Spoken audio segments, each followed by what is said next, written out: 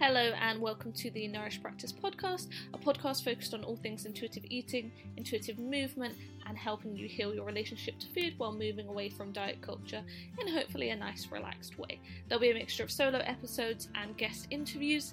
Any topics you would like included, just send me a DM on Instagram at Nourish Practice, and I hope you enjoy the episode. Hello and welcome back to the podcast. Now, this week is, as you'll see from the title, all about goal setting. And this is based on conversations I've had with various people. We've reached that point in the year where people have either maybe given up with their New Year's resolutions or they're just starting to think about some goals for the year now that the chaos of January is coming to an end. Maybe you didn't make any resolutions this year and you have no plans to. And you're thinking, everyone I see online is goal setting, buying planners, productivity is everywhere. Do I need to get involved or actually am I okay? Hopefully I'm going to talk a little bit about an overview of that and some strategies that might help with goal planning, because it may be that actually a really convoluted digital planner or physical book isn't for you and you're just a pen and paper person and that's just writing down the goals for the year, done, stick it on the wall. Maybe you want a vision board, maybe you need those micro steps and that's going to help you be as productive as you can be. So first things first, do you need goal setting? So goal setting is defined as a successful plan of action. And it's that simple. So it doesn't have to be super specific, it doesn't have to be super big picture. It is just you are making a plan of action to get from A to B. I personally had quite an abstract idea of goal setting when thinking of the episode. It was only when I started looking into it, I saw just the range of strategies that there are out there and that actually people use and use quite well. Apparently, goal setting is linked with higher motivation, better self-esteem and confidence, and increased chance of success. I mean, it makes sense when you think about it. However, a lot of the science seems to show this only works if you're not punishing yourself for doing it wrong or having a setback. So goals need flexible plans. If you say my goal is to read 10 books in January and by the end of January you haven't done that, going, oh, actually I'm a failure, I'm a mess, and starting that negative shame cycle, kind of like with dieting, will just mean that you're going to go, oh, screw it, I'm not going to do anything for the rest of the year, etc., etc. Whereas actually going, you know what, I didn't read that many, but I'm going to adjust my forecast. So I said in the whole year I was going to read 20 books, that's roughly one a month.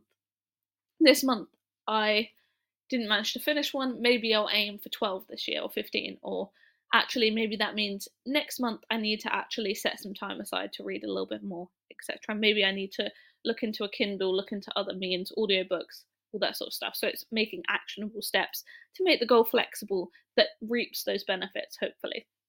And for some, they believe that in order to be fulfilled as a person, we must strive for something. For others, there's contentment in not striving. I think there's a real balance. Like, I know for me personally, I have peaks and troughs. I have time where I've got to have a to-do list and I really like pushing. I'm in that sort of productive flow.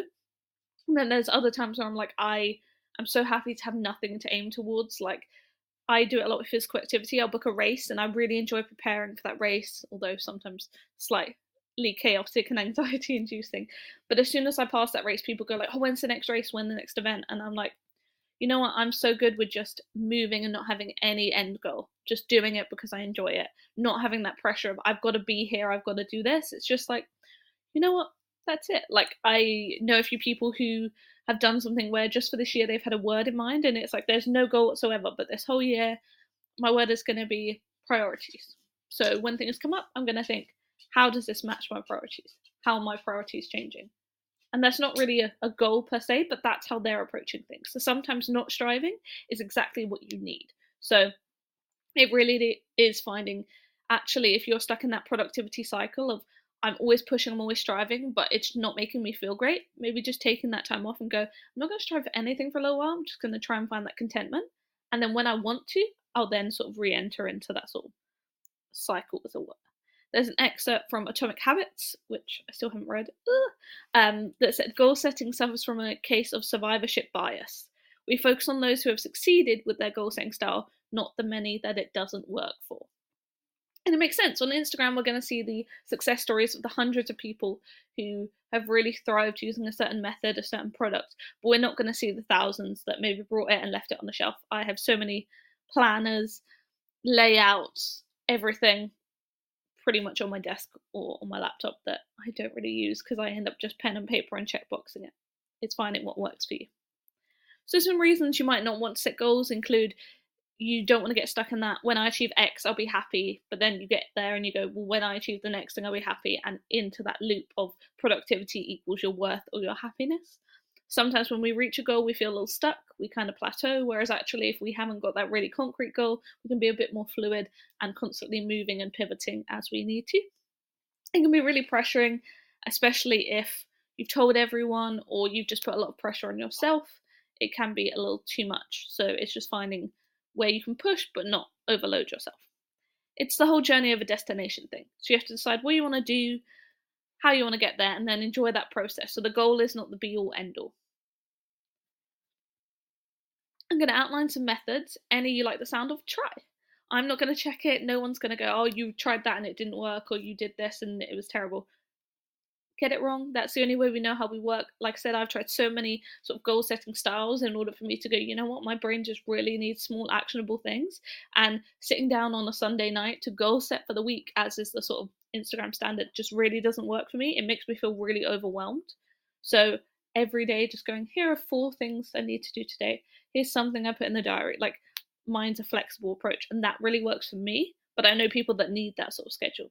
Depends on your lifestyle, work, etc., etc. So first thing to think about, do you want short or long-term goals? And there are benefits and drawbacks to each, just depends how big picture you want to go. Maybe it's by the end of this month, I want to do this. Maybe it's by the end of this year, I want to do this, and you split that up into smaller goals. But have an idea of what you want to focus on to begin with before you set those goals. And the next thing, do you want to categorize them into, for example, work, personal, relationship, etc.?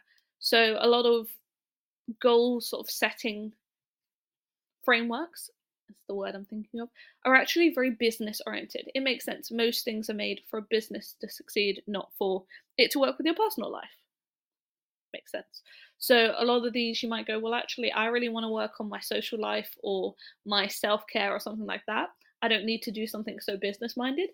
Or you could say, you know what, I really want to work on this in my work life, this in my personal life, this is my financial goal, setting it into those categories. Again, as long as you're not overwhelmed, however, categorizing helps you. So without further ado, into some methods, and there's quite a few here. So again, if you like the sound of one, look into it or try it. If one you're like, oh, tried it, didn't work, there's many I'll be going through, and I'll just give a short sort of overview of each, so hopefully it doesn't take too long out of your day. So first one, the old classic, everyone probably knows it, SMART goals, SMART. So specific, measurable, achievable, relevant, and time specific. SMART. Nice little acronym if you remember writing it down. Basically, what do you want to aim for? How are you going to monitor it? Are they flexible and realistic? Are they relevant to what you actually want to do? Do you have a due date that you've set for yourself? Maybe you write out the letters in a column, go from there, go across ways, and figure out. The main thing here is that it's really specific and it's really, I'm going to measure it like this by this date. So SMART goals are normally heralded because they're very realistic, but also they're very end point date. I will have this done by this date and this is how I'm going to do it. The next one, I don't know if you've heard of this one, is CLEAR goals. I hadn't heard of it. So CLEAR, CLEAR, so it is collaborative, limited, emotional, appreciable, and refinable. Say that 10 times fast. So collaborative, involving others, whether it's friends, family, partners, colleagues, etc. Limited, so it has a time frame that's reasonable, manageable, realistic. I think of this as realistic, but CLEAR doesn't sound as good as CLEAR. So limited, aka reasonable, realistic. Emotional, is this connected to your passions? So if you want a goal to come to fruition, it has to be linked to something you really want to happen. I can sit here and go, I'm going to keep using the book analogy. I don't know why it's at the front of my brain. I can read this many books by the end of the year.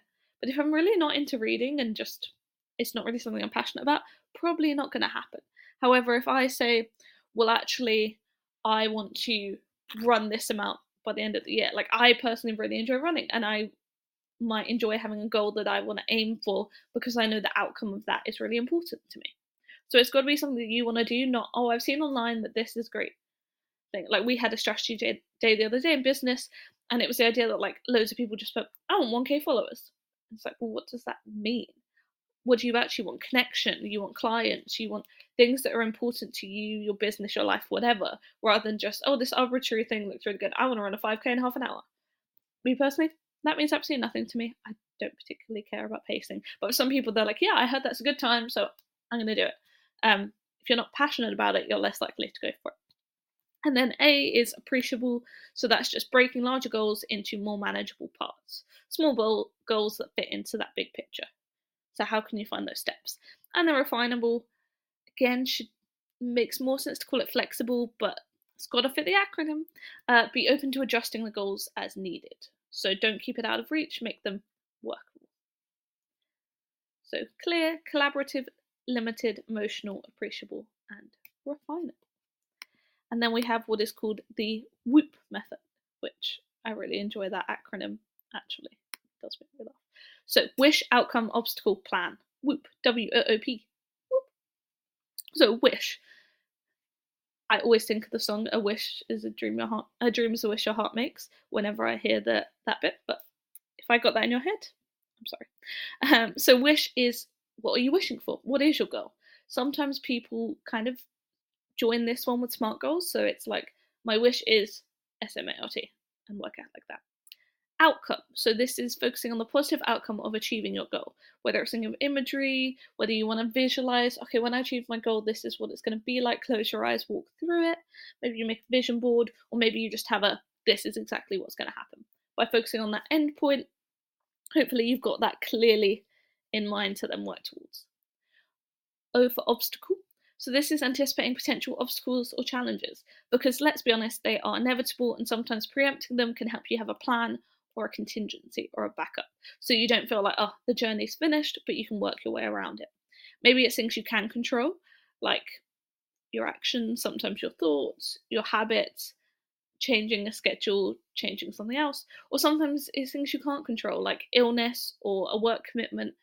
So just having a bit of a backup plan and things to preempt those obstacles, which leads us to P, which is plan. So developing specific action steps to overcome obstacles, achieve the goal, and also to break that big goal down into smaller steps. So it's using when and then. So if your first step is, again, thinking of that book goal, because it's in front of my head. Okay, when I read my first book, then I'm going to make a list of some more books that I would like to read. When I've finished 3 chapters of this book, I am going to look into similar authors, and that way I can make a list for the rest of the year. When I finish 2 books, I'm going to start looking into the library so I can borrow books. So it's a when and then. One step leads into another step, leads into another step. The sort of fourth method here of goal planning is start with the end goal. So ultimate goal, backward planning. So this is the backward planning method. Sorry, I went straight into it there. It's called the backward planning method. So it's, by the end of the year, I will ... And then you work backwards. So by the end of the year, I'll read this many books. How am I going to work backwards from that all the way back to today? So you break the big goal into milestones, and then those milestones, you have small steps in between them, all the way back. Apparently, backward planning is different to your brain than forward planning, and so some people say it's more likely to work as you see those actionable steps back. Whereas sometimes when we start going forwards, we start with the small steps, but we can't quite lead them to that end point if it is quite a big, sort of overwhelming goal. Next one, BHAGS, BHAGS. That's someone who didn't care about how pronounceable their acronym was when they made it. I've just googled it, it said BHAG, but that's how I would say it. However you would like to say it. It is called Big Hairy Audacious Goals, apparently first coined by Jim Collins and Jerry Porras in their book. The aim is apparently to pull people out of a slump and energize them by big picture thinking. So the idea being, are they big goals, ambitious goals? Are they inspiring, challenging? Are they clear? So even though it's big and it's out there, it's got to be clear. What does that success look like? Is it compelling? Have you gone from a slump and not feeling motivated? Are you pulled into action? And they generally are quite long term. So if your big goal is like, I'm going to do this, you're not going to do that in a week. It's going to be a year or longer.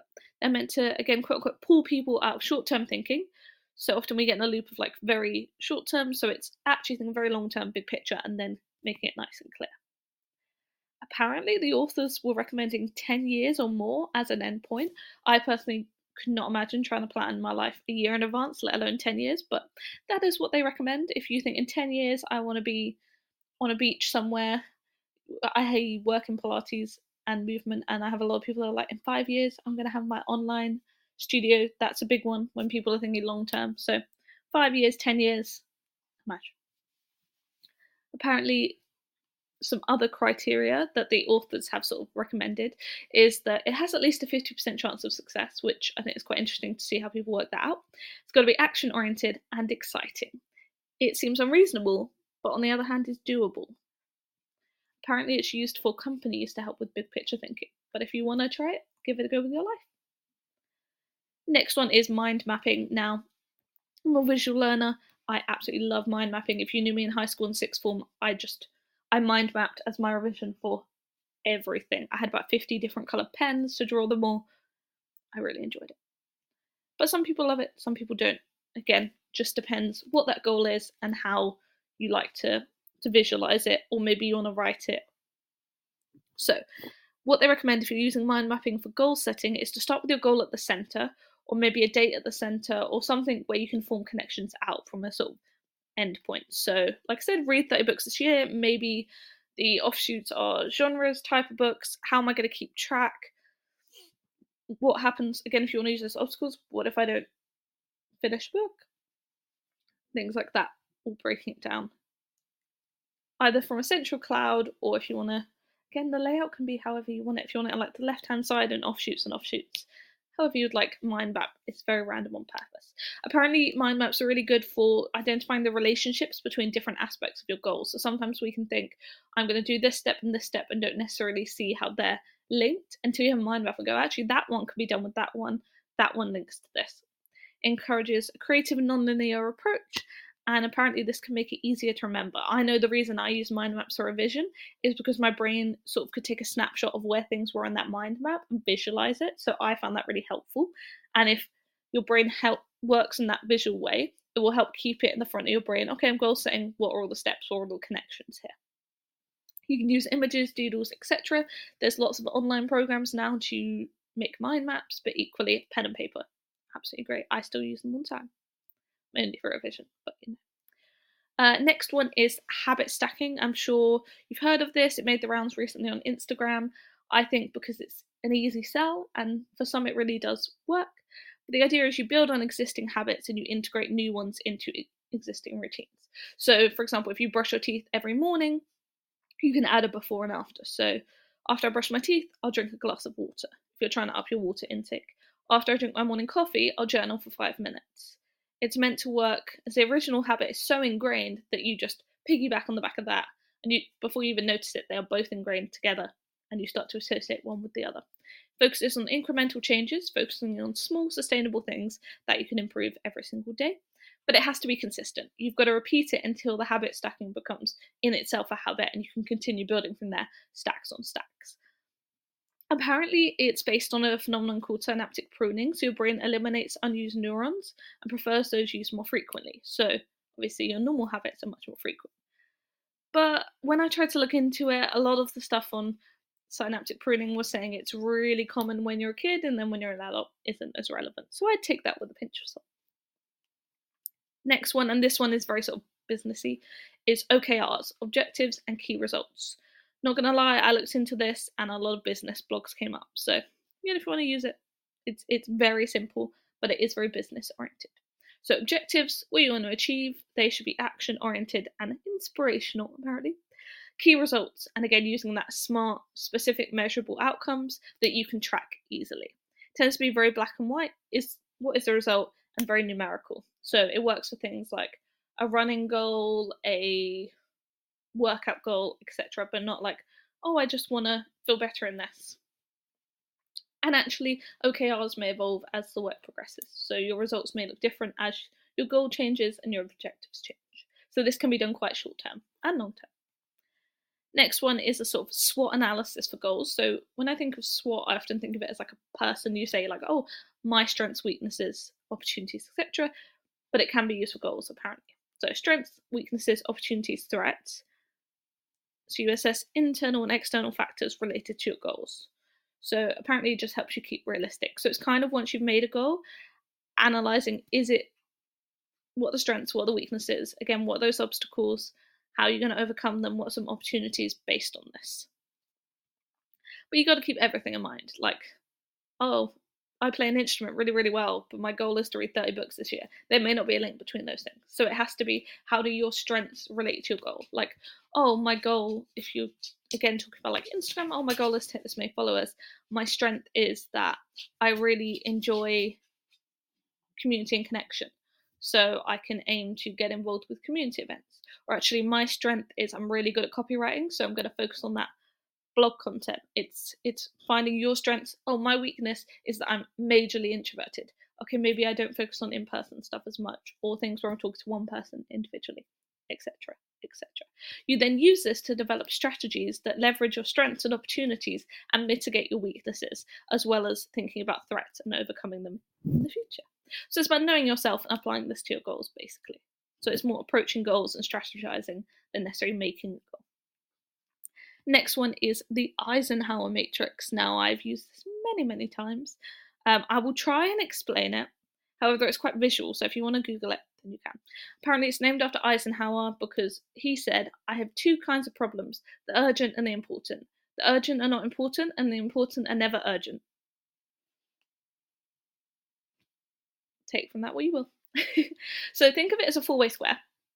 The two columns are titled urgent, not urgent. Two rows are important, not important. So urgent means time sensitive, demanding, do it now. They're often quite reactive and can make you feel quite stressed and rushed. Important is aligned with your long-term goals, short-term goals, might not yield instant results, but are important for what you would like to do. Often, these can be dealt with calmly and rationally as they're often not urgent. However, if you put off important tasks, they become urgent. So it's good to, some people use this matrix every day or every week, and that way they can see, okay, what do I need to prioritize this week and what do I not? Urgent and important, do it now. Important, not urgent, schedule, find time for, find a gap in your schedule where you can do it because it's important to you and you don't want it to become urgent. Urgent but not important. Can you delegate? Can you seek some help, some resources? Can you find some time to do it? Again, do you need support? Not urgent, not important. You can ignore it for now. If it's something that needs to be done eventually, maybe it will move into the urgent, but it is not a priority right now. It is not a good use of your time. So I think this method is really good if you often find you're always doing something, but you're not doing anything. If that makes sense. Like, I'm not achieving anything, I'm always procrastinating, I feel like I'm constantly working, but there's no benefits. This can kind of help you identify, oh, maybe I'm just doing things that are not important, but are urgent all the time. How can I deal with that?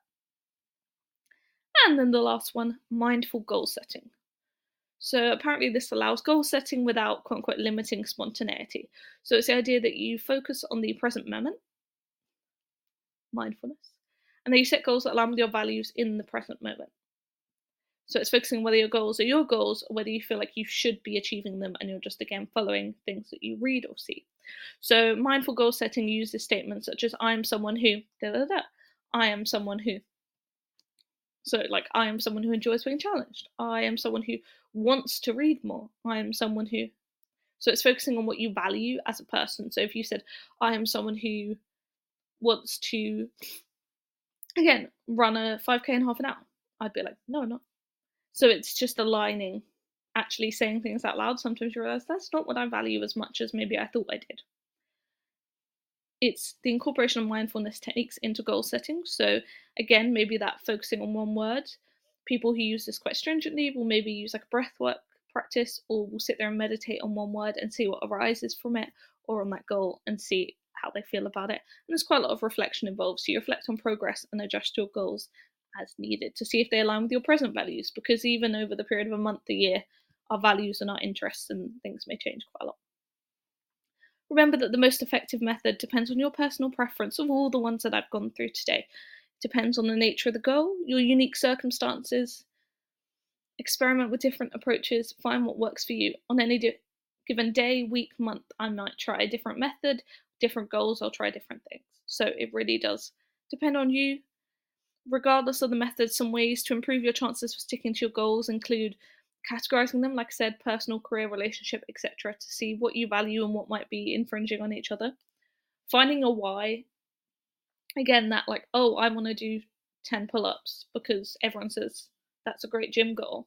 Probably not going to do it. Whereas if you say, I really want to work on my upper body strength because I want to feel confident in my abilities, or I really want to work on my upper body strength because I really want to try rock climbing and I know that's going to help me and I want to spend time with my friends doing that.